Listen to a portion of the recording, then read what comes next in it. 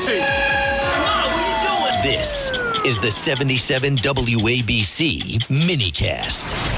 Good morning, everybody. This is The Other Side of Midnight. I'm Frank Morano. Normally, I would not read emails or SMS text messages on days other than Tuesday, but this is particularly timely. Normally, I would not encourage anybody that sends me an email from a phone number rather than sends a text message from a phone number, so I don't want to encourage that person. But again, it's just so timely and so well written.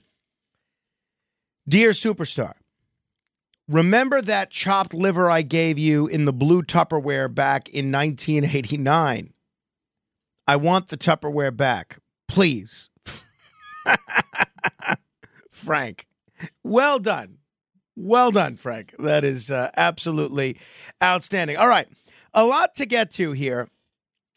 We're all familiar with epilepsy, right? I think many of us have known people with epilepsy, and it's a rough thing that anybody has and you deal with. And I've talked to a lot of people that have had children with it. It's a really rough thing. And anyway, before epilepsy was understood to be a neurological condition, people believed that it was caused by the moon.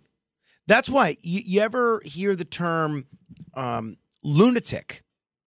That comes, that luna, that part of it, luna is moon. And it was thought that the moon made people flip out. That's where that term lunatic came from. So if you were experiencing an epileptic seizure, they would call you a lunatic. Some people thought it was caused by the moon. Some people thought it was caused by phlegm in the brain. Some people condemned seizures as evidence of witchcraft or demonic possession. They sometimes castrated sufferers of epilepsy to prevent them from passing tainted blood to a new generation. I think there are even some cultures where they killed them. Now, today, we know that epilepsy is a disease, and by and large, it's accepted that a person who causes a fatal traffic accident while in the grip of a seizure should not be charged with murder. Right? That all makes sense. Now, Stanford University neurobiologist Robert Sapolsky has studied this kind of thing, and he said, yeah, that's good that we're not charging people who suffer an epileptic seizure while driving with murder, but there's still a long way to go. Sapolsky is saying something now which is really revolutionary, and it really may upend the whole world, everything we know about studying the brain. After more than 40 years of studying humans and other primates, Sapolsky has reached the conclusion that virtually all human behavior is as far beyond our conscious control as the convulsions of a seizure, as the divisions of a cell or the beating of our hearts. This means accepting that a man who shoots into a crowd has no more control over his fate than the victims who happen to be in the wrong place at the wrong time. It means treating drunk drivers who barrel into pedestrians just like drivers who suffer a sudden heart attack and veer out of their lane. Los Angeles Times.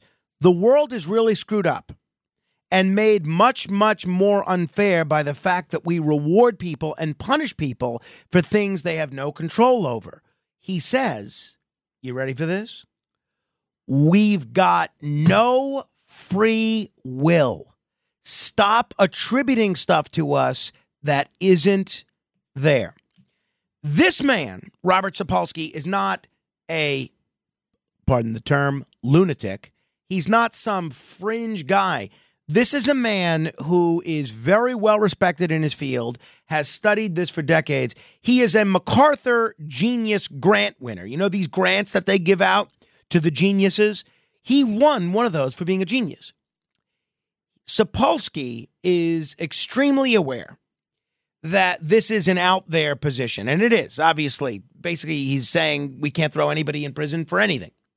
Most neuroscientists believe humans have at least some degree of free will. So do most philosophers. And the vast majority of the general population, free will is essential to how we see ourselves, fueling the satisfaction of achievement or the shame of failing to do the right thing. You go rob a grocery store, you chose to rob a grocery store. You go cheat on your husband, you chose to cheat on your husband.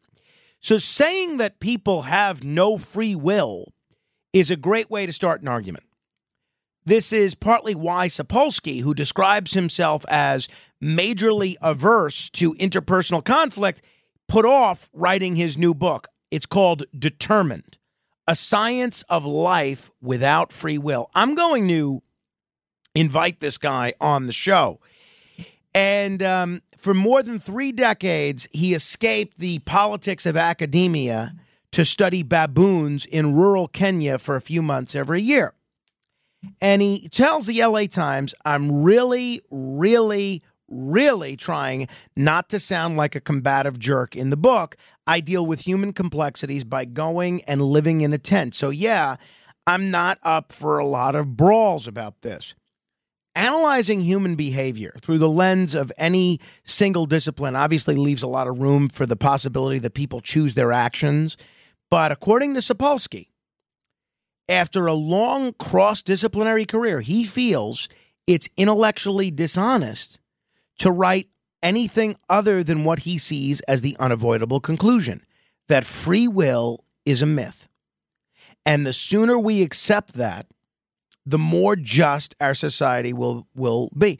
So this book just came out yesterday, and it builds on a previous book of his, best-selling book called Behave, The Biology of Humans at Our Best and Worst. And the book breaks down the neurochemical influences that contribute to human behaviors. It analyzes the milliseconds to centuries preceding, say, the pulling of a trigger or the suggestive touch on an arm. This book, Determined, goes even further. If it's impossible for any single neuron or any single brain to act without influence from factors beyond its control, according to Sapolsky, there can be no logical room for free will. Many people with even a passing, knowledge of biology can comfortably agree with this up to a point. We know we make far worse decisions when we're hungry, when we're stressed out, when we're scared. We know our physical makeup is influenced by the genes inherited from distant ancestors and by our mother's health during pregnancy. And there's evidence that indicates that people who grew up in homes marked by chaos and difficult times perceive the world differently and make different choices than people raised in safe, stable, resource-rich environments.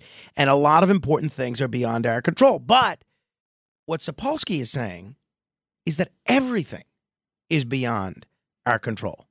He's saying we have no meaningful command over our choice of careers, over our choice of romantic partners, even our choice of weekend plans. If you reach out right now and pick up a pen, was that even insignificant action somehow preordained? According to Sapolsky, yes, it was.